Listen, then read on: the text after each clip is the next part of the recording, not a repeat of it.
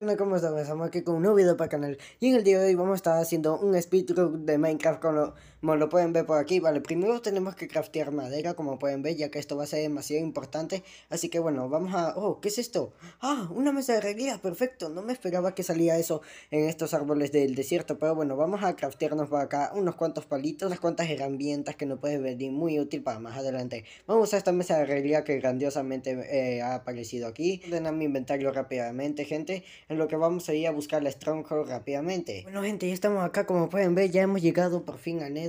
Y bueno, vamos a intentar ir con mucho cuidado. Vamos por ahí, vale, comemos la manzana del esto, que puede ser muy importante también. Y vemos, ahí está el dragón, así que bueno, le disparamos. Y como ven, gente, lo pudimos matar grandiosamente al dragón. Madre mía, este es el speedrun más rápido que he hecho de toda mi vida de Minecraft. Así que bueno, si les gustó no olviden darle like y suscribirse para más. Así que péguenle a la campana.